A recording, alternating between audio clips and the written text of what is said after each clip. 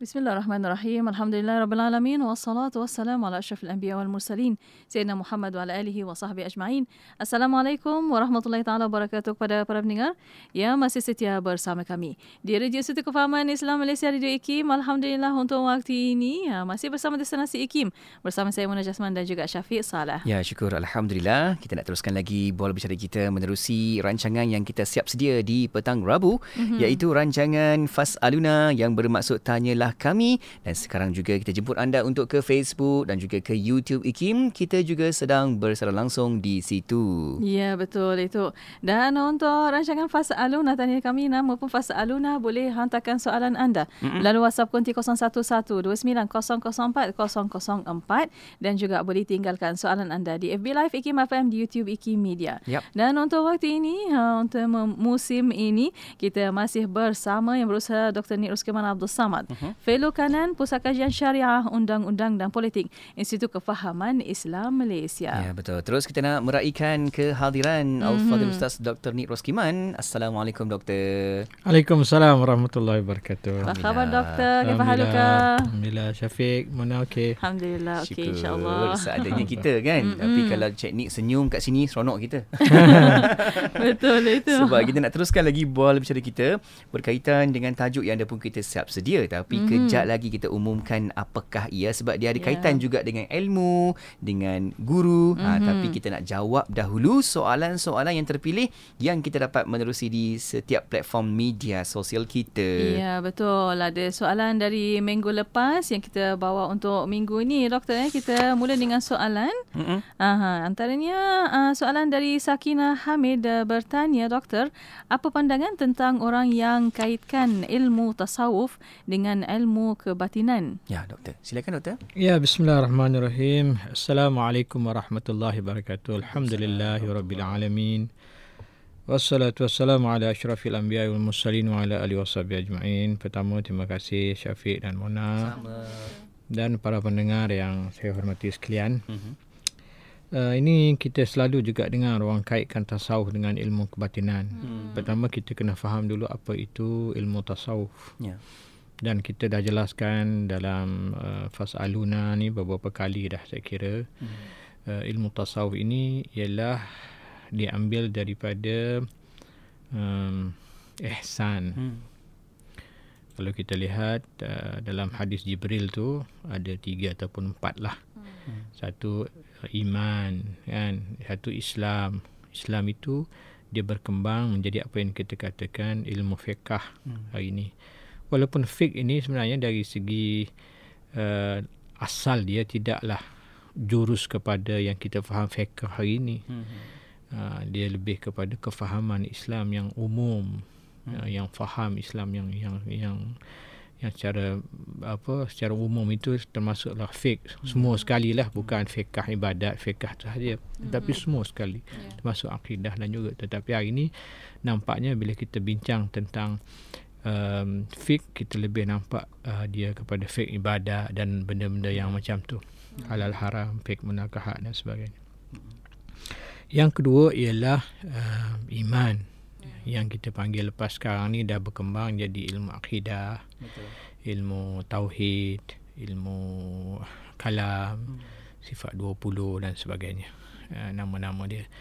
Manakala ihsan an ta'budallaha ka'annaka tara fa illam takun tara fa innahu yaraka. Di situlah yang terbitnya apa yang kita katakan ilmu ihsan.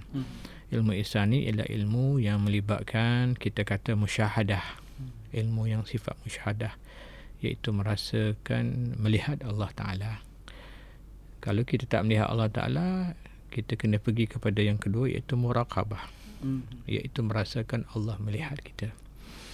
Jadi untuk itu kita dituntut dalam ilmu tasawuf ini untuk memperbaiki akhlak dan peribadi kita, zahir dan batin. Kerana Allah Ta'ala memandang kita, lalu kita hendak mempersembahkan diri kita kepada Allah dalam keadaan yang sempurna. Islam kita sempurna, iman kita sempurna, dan juga akhlak saksiyah peribadi kita, zahir dan batin, dan juga hati kita sempurna. Barulah kita boleh persembahkan kepada Allah SWT Islam itu. hakikat Islam itu kita kata ada 3 kan. Islam, iman dan ihsan. Kalau kita tinggalkan tasawuf, maka kita tinggal satu aspek daripada rukun Islam itu ataupun rukun din agama kita itu. Kita ada 2 saja. Baik, yang ilmu kebatinan ini pula dia berbeza. Pertama, ilmu kebatinan ini dia ada yang melibatkan jin. Dia menggunakan jin. Itu ada satu jenis juga ilmu kebatinan. Semelih ayam putih, darah putih kan, dan sebagainya, macam-macam lah. Pulut kuning ke apakah, gunakan jin dan sebagainya. Itu ilmu kebatinan. Atau ada juga ilmu kebatinan yang tidak menggunakan jin. Dia mirip macam orang nampak macam tasawuf, tapi dia bukan tasawuf. Iaitu dia ilmu yang banyak dalam perbomohan, banyak berlaku dalam ilmu persilatan juga. Tak semua, sebahagian.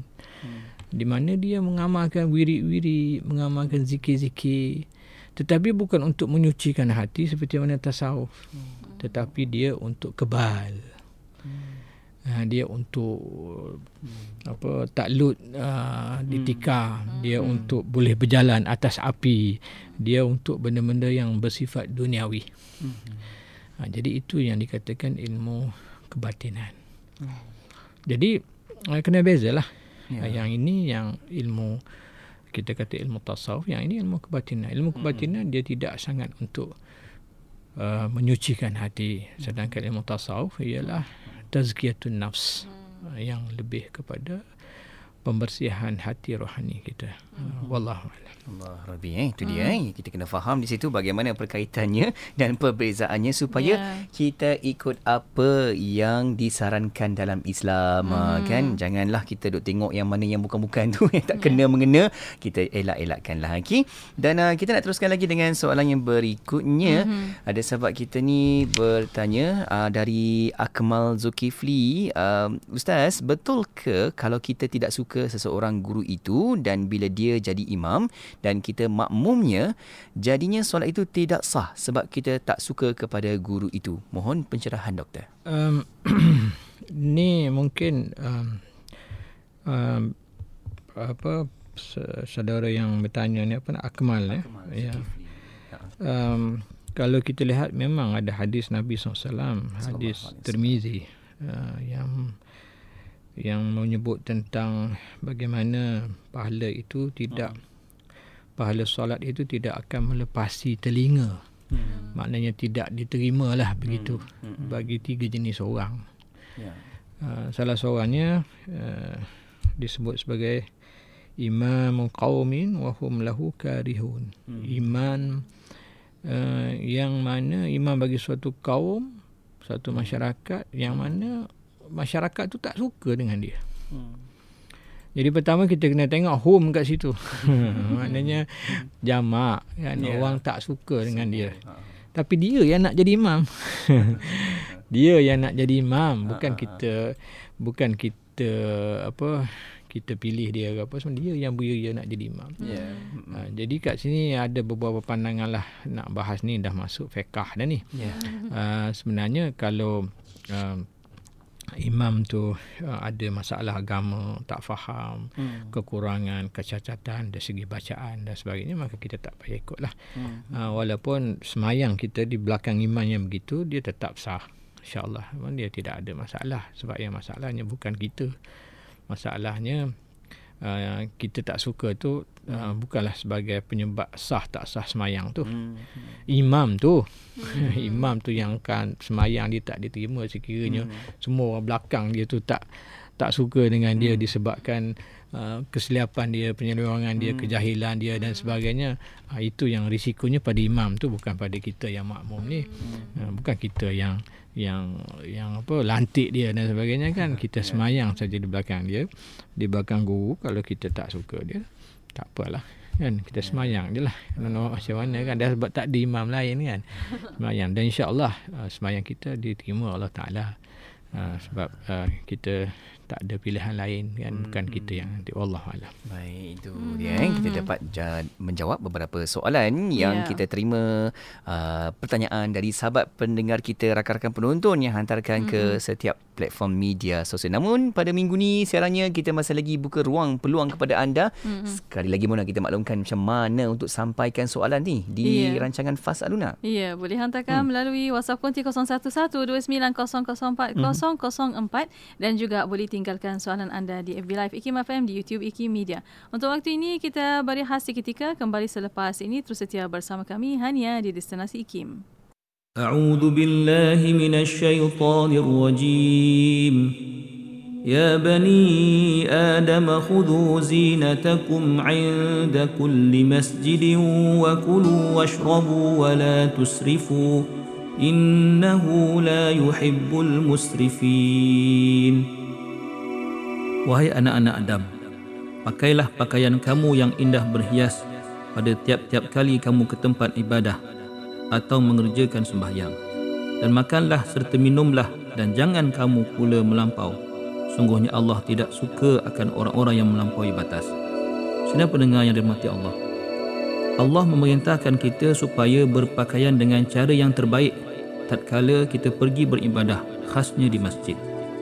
Seperti dalam hadis Muslim, perintah ini bertujuan menyalahi kelakuan manusia pada zaman jahiliyah, yang mana pada ketika itu manusia bertawaf di Kaabah dalam keadaan tidak berpakaian. Untuk itu cuba kita lihat pakaian kita bila kita ke masjid. Kadang-kadang kita lebih suka berhias bila pergi tempat-tempat tertentu, ke majlis tertentu, bertemu dengan manusia. Sedangkan bila kita ke masjid, kita lupa untuk berhias dan berpakaian cantik untuk menghadap Allah Subhanahu Wa Taala. Satu lagi perintah dalam ayat ini ialah makan dan minum tanpa melampaui batas. Inilah bukti bahawa Islam merupakan cara hidup yang paling ideal, yang mementingkan kesederhanaan atau kita panggil sebagai wasatiyah. Dalam semua hal termasuk makan, minum, kita disuruh menjaga prinsip ini. Makan dan minum berlebihan memang telah menyebabkan banyak masalah kepada kesihatan dan menyebabkan kita sukar untuk beribadah. Hadis Nabi SAW, makanlah, minumlah, berpakaianlah dan bersedekahlah tanpa rasa bongkak dan tanpa melampaui batas.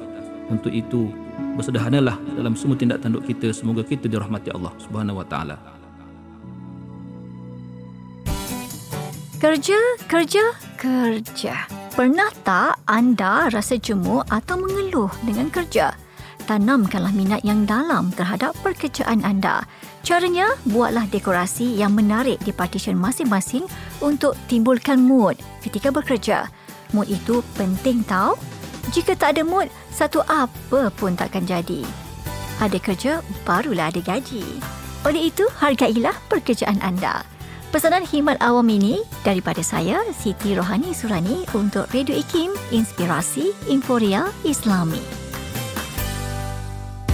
Ikuti laman Facebook IKIM FM untuk menonton sesi live segmen-segmen terbaik Radio IKIM. Jika anda terlepas, anda masih lagi boleh menonton semula segmen-segmen terbaik Radio IKIM. Like kami di Facebook sekarang. IKIM, Inspirasi Inforia Islami.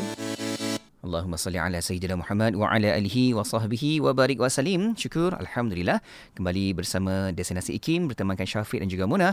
Dan sekarang kita berada dalam rancangan Fas'Aluuna yang bermaksud Tanyalah Kami. Ya, betul itu. Dan untuk Fas'Aluuna Tanyalah Kami, untuk anda ada soalan pertanyaan, boleh hantarkan melalui WhatsApp konti 0112900404 dan juga boleh tinggalkan soalan anda di FB Live IKIM FM, di YouTube IKIM Media.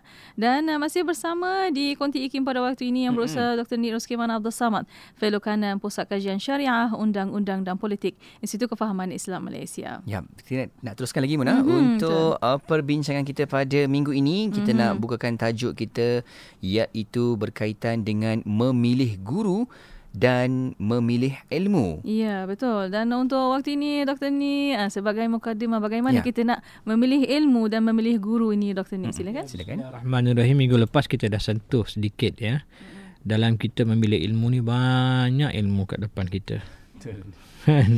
Ilmu apa yang kita nak ambil? Nak belajar apa? nak belajar media ke, broadcasting ke, nak belajar masak ke, nak belajar social media, jadi influencer ke, TikToker ke. Apa yang kita nak belajar? Semua dia banyak kan. Jadi dalam hidup kita ringkas atau pendek saja. Kita ada 60 tahun, 70 tahun kan Nabi kata kan. Ya. Sitin wa sab'in kan. Jadi dalam umur yang pendek ini, para ulama kata pilih ilmu yang sesuai dan penting untuk bekalanmu di akhirat. Kita kena ingat kita punya hidup ni tak lama. Yang tu kadang kita lupa kan. Jadi kita duduk buat macam-macam, belajar macam-macam, habiskan masa macam-macam untuk benda-benda yang tak faedah. Sepatutnya kita gunakan masa kita untuk mempelajari ilmu yang boleh membantu kita dalam kubur kita, padang mahsyar kita dan akhirat kita. Jadi para ulama kata ilmu apa? Yang mula-mula sekali yang semua orang kena belajar. Maka ilmu itu dipanggil ilmu fardu ain. Iaitu kita dah baca minggu lepas, ilmu yang 3 itulah. Ilmu akidah, ilmu fiqh dan ilmu tasawuf. 3 tu kena wajib belajar. Apa yang berlaku pada kita hari ini, kita tak belajar. Ramai di kalangan kita yang tak belajar. Tak cukup kalau ada kelas kafar sikit-sikit tu, tak cukup. Kena belajar lebih lagi. Banyak lagi. Itu sangat basic sangat. Kadang-kadang kelas kafar pun tak pergi. Kan? Jadi tak cukup dengan belajar yang sedikit itu, kita kena tambah lagi ilmu-ilmu akidah kita, kefahaman. Sekarang ini kita cabaran kuat. Liberalisme, pluralisme kita pun tak tahu. Kan, kita pun tak faham sebab kita punya penguasaan ilmu akidah tu tak kuat. Kan, cabaran, orang cabar kita. Dan masyarakat kita pun dah ramai orang yang sudah jadi ateis, dah tukar agama orang bangsa kita sendiri kan. Sebab kekuatan akidah mereka tak kuat. Dan mereka dah ragu dengan ajaran Islam. Sebab itu benda 3 ini, akidah, fiqh dan tasawuf ini perlu kita hadam dan faham betul-betul. Maka selepas daripada itulah baru kita nak belajar ilmu-ilmu lain yang kita panggil ilmu fardu kifayah. Nak belajar broadcasting ke, nak belajar engineering ke, nak belajar medicine ke, nak belajar sains, kejuruteraan ke, apa ke, itu terpulang kepada kita. Yang penting kita punya foundation itu, asas kita itu kukuh dan kuat. Jadi ini yang kita kena buat. Sebab apa? Ilmu dalam Islam bukan untuk kerja. Yang tu saya selalu ulang. Ilmu kita dituntut talabul ilmi faridatun ala muslim tu, kulli muslim itu bukan untuk kerja. Allah Ta'ala perintah kita ialah pertama supaya dengan ilmu itu kita boleh kenal Allah Ta'ala. Yang kedua supaya kita boleh ibadat kepada Allah Ta'ala. Yang ketiga kita tahu peranan kita di dunia ini. Kenapa kita dijadikan. Yang keempat membebaskan kita daripada kejahilan.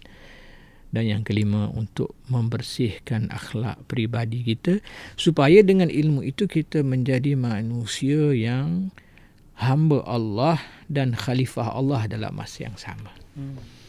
Hubungan kita dengan Allah mantap dan hubungan kita dengan dunia, dengan rakan-rakan, dengan alam sekitar pun mantap. Itu yang dikehendaki daripada ilmu. Adapun pekerjaan yang baik, gaji yang besar itu benda secondary. Benda secondary, bukan utama. Tak semestinya. Baik, jadi kita dah faham sekarang dari segi martabat ilmu. Ilmu tak sama. Ada ilmu yang kena tuntut, wajib tuntut, yang sifatnya kita kata fardu ain, itu yang paling asas. Yang kedua dikatakan ilmu fardu kifayah. Dan selepas tu ilmu apalah, terpulang. Baik, kita pergi kepada memilih guru. Apakah kriteria memilih guru? Kita dah lihat Imam Abu Hanifah menyebut beliau memilih gurunya yang bernama Hamad bin Abi Sulaiman. Kerana apa? Kerana beliau adalah seorang guru yang berakhlak dan sangat mulia, penyantun dan penyabar. Aku bertahan untuk mengaji dengannya hingga aku jadi seperti sekarang. Itu Imam Abu Hanifah. Dan ta'zim dia kepada Imam Abu Hanifah ni, sehingga kita kata rumah guru dia tu dia tak pernah melunjukkan kaki dia. Kan? Itulah dia punya hormat dia kepada guru dia. Martabat guru Padahal guru dia bukannya duduk tepi rumah dia, jauh, tapi dia tahu ini ialah arah rumah dia. Jadi itulah dia. Kadang-kadang orang kritik, apalah Imam Zarnuji ni melampau sangat. Kalau kita lihat adab-adab dia kan, memang saya banyak yang saya skip juga. Cuma saya nak bagi tahunya ialah begitu adab dia. Adab Imam Abu Hanifah. Baik, yang seterusnya, pertama kita pilih guru yang penyantun dan penyabar. Yang keduanya ialah, dia kata di sini, aku pernah mendengar seorang ahli hikmah dari negeri Samarkand berkata, ada seorang penuntut bermusyawarah denganku ketika hendak pergi ke Bukhara untuk menuntut ilmu. Yang keduanya, kalau kita nak pilih guru, kita kena tanya orang alim. Rujuk orang alim. Saya nak mengaji dengan syekh ni, okey ke tak? Saya nak mengaji dengan ustaz ni, okey ke tak? Orang alim, orang yang dipercayai. Ini pentingnya syura kan. Banyaklah kalau kita nak kola, dia panjang cerita kat sini pasal syura. Saya potong yang itulah. Tak perlu saya pergi panjang. Yang pentingnya ialah kita kena minta nasihat orang alim tentang orang yang kita nak pergi menuntut ilmu. Supaya kita tidak tersalah menuntut ilmu. Hari ini ramai tuan-tuan guru yang sesat-sesat ni. Bukan tok guru lah, kita kata jatuh nama tok guru, kita kata penyak yang mengaku tok guru ni kan.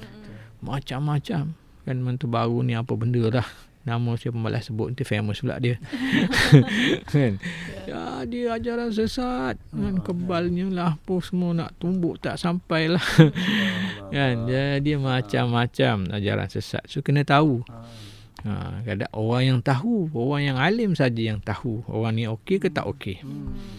Kalau orang yang tak alim, dia tengok okey je semua. Oh, ini ilmu tinggi ni, ilmu hakikat ni, makrifat ni. Pakaiannya apa semua kan. Jadi padahal bukan hakikat, sesat. Bukan ilmu hakikat, ilmu sesat kan. Jadi kena beringat yang tu. Yang seterusnya, dalam kita memilih guru ini, katakanlah kita dah bertemu dengan guru, beliau mengatakan bahawasanya hendaklah engkau bersabar dalam belajar dengan guru. Mula-mula pilih ilmu nak belajar, yang kedua pilih guru nak belajar, minta nasihat, pandangan dan sebagainya. Bila dah ada guru, hendaklah kamu bersabar dalam kamu berguru dan tidak meninggalkan guru sebelum tamat pelajaran. Tidak berpindah-pindah dari satu guru ke guru yang lain. Guru tu baru masuk bab muqaddimah, dia dah tukar guru dah. Kan, dia dah tukar guru dah. Kan? Jadi Imam Zarnuji kata, belajar sampai habis satu ilmu.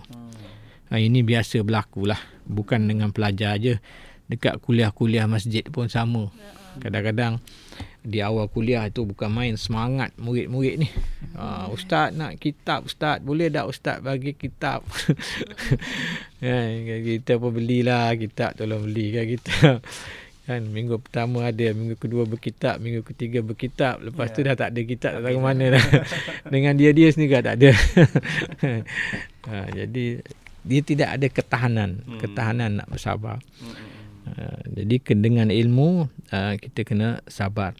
Yang seterusnya ialah hendaklah juga bersabar, jangan menuruti keinginan hawa nafsu.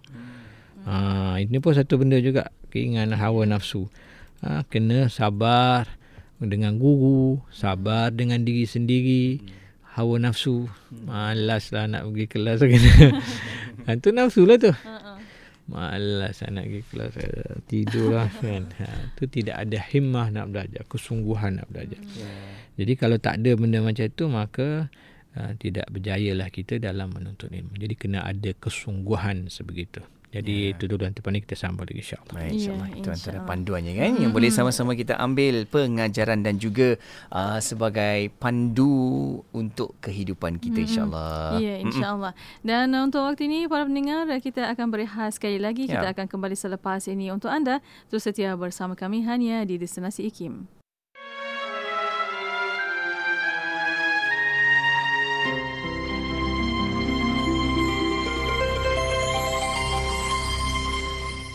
Sayugialah hendaknya setiap mukmin bersungguh-sungguh memuliakan segala tempat peninggalan yang mulia dan kesan-kesan yang ditinggalkan oleh baginda Nabi sallallahu alaihi wasallam.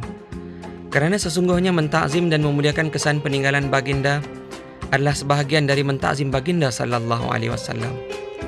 Al-Imam Al-Qadhi Iyad bin Musa Al-Maliki telah berkata, takzim dan memuliakan baginda Nabi sallallahu alaihi wasallam itu antaranya ialah mengagungkan segala kesan peninggalan baginda, memuliakan segala peninggalannya, tempat-tempatnya, segala bekas kenangannya, dan segala apa yang telah disentuh oleh baginda sallallahu alaihi wasallam dengan tangannya, atau apa saja yang dinisbahkan kepada baginda sallallahu alaihi wasallam. Di antara sahabat yang menelusuri kesan peninggalan junjungan baginda sallallahu alaihi wasallam dan warisannya adalah Sayyidina Abdullah bin Umar radhiyallahu anhuma.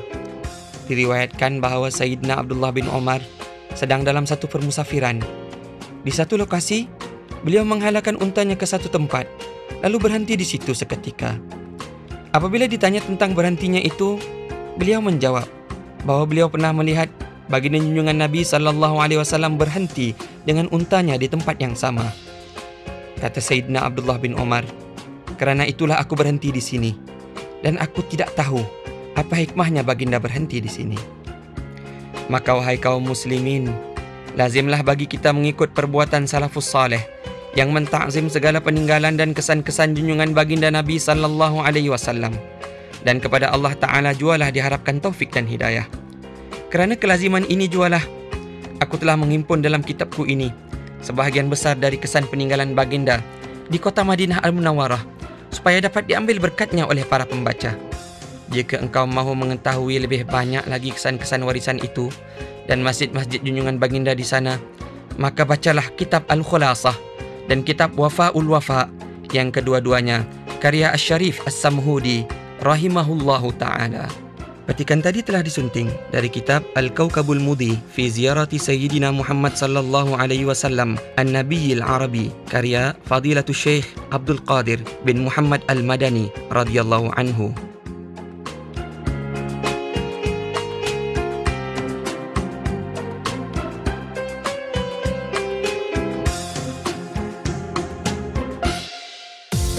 Ikuti laman Facebook IKIM FM untuk menonton sesi live segmen-segmen terbaik Radio IKIM. Jika anda terlepas, anda masih lagi boleh menonton semula segmen-segmen terbaik Radio IKIM. Like kami di Facebook sekarang. IKIM, Inspirasi Inforia Islami. Inspirasi Inforia Islami hanya di Radio Institut Kefahaman Islam Malaysia. Terima kasih kepada anda yang masih setia bersama kami. Untuk waktu ini bersama Destinasi IKIM untuk rancangan Fas'Aluuna dan ialah kami. Dan masih bersama yang berusaha Dr. Nik Ruskiman Abdul Samad, Fellow Kanan Pusat Kajian Syariah Undang-Undang dan Politik Institut Kefahaman Islam Malaysia. Ya, betul. Kita juga sedang bersiaran langsung di Facebook Live IKIM FM dan juga di YouTube IKIM. Anda boleh sama-sama komen, like, share dan insyaAllah kita masih lagi buka ruang peluang kepada anda untuk hantarkan soalan menerusi di talian WhatsApp konti kita 011290040004 dan juga boleh letakkan soalan pertanyaan anda di ruangan komen di platform media sosial kita. Ya, betul. Soalan pertanyaan anda untuk melalui WhatsApp konti seperti Syafiq kata tentang memilih ilmu dan memilih guru. Ya. Dan untuk waktu ini bersama Dr. Ni untuk sambungannya. Silakan Doktor. Silakan. Baik, satu lagi nasihat kepada penuntut ilmu ialah apa yang dinasihatkan oleh Sayyidina Ali radhiyallahu anhu, di mana Sayyidina Ali kata, ala la tanalul ilma illa bisittatin. Kamu tidak akan dapat ilmu melainkan dengan 6 benda ni. Sakain, iaitu cerdik. Kalau orang yang tak cerdik, yang lembab tu, nak boleh ilmu susah sikit. Kan? Wahirsin, semangat, bersungguh-sungguh, kena ada tu. Wastibarin, sabar, kuat sabar dia. Walbulghah, iaitu ada bekal dia, ada biaya, kan, ada duit ke, ada simpanan ke, mak bapak sponsor ke, beasiswa ke. Wa irsyadil ustaz, petunjuk daripada ataupun bimbingan guru, bimbingan ustaz. Dan akhir sekali watul zaman, masa yang panjang. Jadi ini 6 benda yang kena ada bagi orang yang belajar. Orang yang belajar dia kena ada bekal dia, ataupun dia kena ada benda ni, 6 perkara ni. Kalau dia tidak ada benda ni, dia susah nak berjaya. Dia kena ada kesabaran untuk masa yang panjang. Bukan sabar biasa, tapi sabar masa yang panjang. Hari ni orang semua nak cepat. Google, internet, dapat jawapan. Itu semua ada, kan. Itu bukan ilmu tu. Jadi mulalah kita masuk website, masuk Facebook, masuk tempat-tempat yang tak tahu, sumber yang kita tak tahu. Yang seterusnya, yang akhirlah saya kira sebelum kita ambil soalan, iaitu kita hendaklah seorang pelajar memiliki teman yang baik, yang istiqamah dalam pelajaran kita. Jadi kalau kita nak belajar, cari teman yang baik. Bawa teman yang semangat nak belajar. Jangan teman yang tak senonoh. Alah, tak payah pergilah hari ni. Malas lah. Jadi kalau dia malas, kita pun malas. Cari teman yang semangat, yang rajin, dan kita dah tahu dia ni kuat belajar, sungguh nak belajar, sana pergi sini pergi belajar. Kalau kita sekadar ambil orang yang kita tengok apa rasa macam okey, dia ni kawan ni nampak, lepas tu dia malas, kita malas. Hari ni kita pergi shopping mall lah. Itu tak malas pula Tak malas pula itu. Jadi penting bagi kita untuk kita mencari teman yang belajar, yang sama-sama rajin dan istiqamah dengan kita. Saya rasa itu cukuplah intipatinya untuk bab ini. InsyaAllah minggu depan kita masuk bab baru pula. Alhamdulillah. Terima kasih Doktor atas pencerahan untuk petang ini. Dan ada soalan di WhatsApp konti 0112900404 dan juga ada di FB Live IKIM FM, di YouTube IKIM Media. Ada soalan ni bertanya, Doktor dari Negeri 9 bertanya, boleh ke ilmu fardu ain dipelajari secara teori sahaja? Ilmu fardu ain ni kalau kita maksudkan ilmu yang bersifat macam semayang tu, sebaiknya kita kena ada praktikal lah. Nak tunjuk semayang macam mana kan. Kalau kita tak tahu kan. Sama juga macam ilmu nak buat haji kan. Yang tu nak teori macam mana kan. Yang tu payahlah nak teori, nak cerita tentang tawafnya macam mana, sa'inya macam mana kan. Sebab itulah dia ada kursus haji perdana lah, macam-macam kan, supaya memberi penerangan, orang faham, orang dapat tengok. Kadang setengah-setengah tempat tu dia ada replika Kaabah kan. Betul nak tunjuk kan. Nak tunjuk kalau kita kata simulasi kan. Kita kata ke bahu kiri kena menghadap Kaabah apa semua, kadang payah nak bayang kan. Jadi kalau duduk tengok tu baru kita faham. Tengok demo lah. Kita duduk praktikal sekali, buat sekali dengan ustaz. Ada ilmu yang kita mungkin boleh faham dengan teori, contohnya ilmu akidah. Ini tak ada praktikal apa. Kan? So ilmu fardu ain ni ada yang sifat boleh kita belajar kan. Ada yang perlu kita belajar secara fizikal, depan-depan. Ada yang boleh kita belajar dengan kita kata apa, ilmu-ilmu yang tidak ada apa praktikal apa pun boleh. Dia tidak sama. Tasawuf pun sama juga. Dia tidak ada lah nak demonstrasi bagaimana supaya bersabar. Sabar je lah. Tiba masa sabar, awak kena sabar lah. Jadi saya rasa terpulang ilmu apa yang kita nak belajar. Ada ilmu yang fardu ain yang kena teori dan praktikal. Ada ilmu fardu ain yang mungkin tak perlu sabar wallah. Tak perlu praktikal. Baik, kita teruskan Mona dengan soalan yang berikutnya. Silakan. Ada soalan satu lagi, Doktor bertanya, Puan Liza, saya ada masalah dengan guru kelas tajwid saya. Saya sangat tidak selesa dengan guru saya dan saya selalu ponting kelas bila tidak berminat lagi. Adakah saya berdosa atau perlukah saya teruskan pergi kelas dan bersabar? Bagaimana Doktor? Itulah, kita dengan guru ni kita ada macam suami isteri juga sebenarnya. Dia ada chemistry kan. Dia ada chemistry juga. Ada kita kadang tak boleh, cannot go lah kata.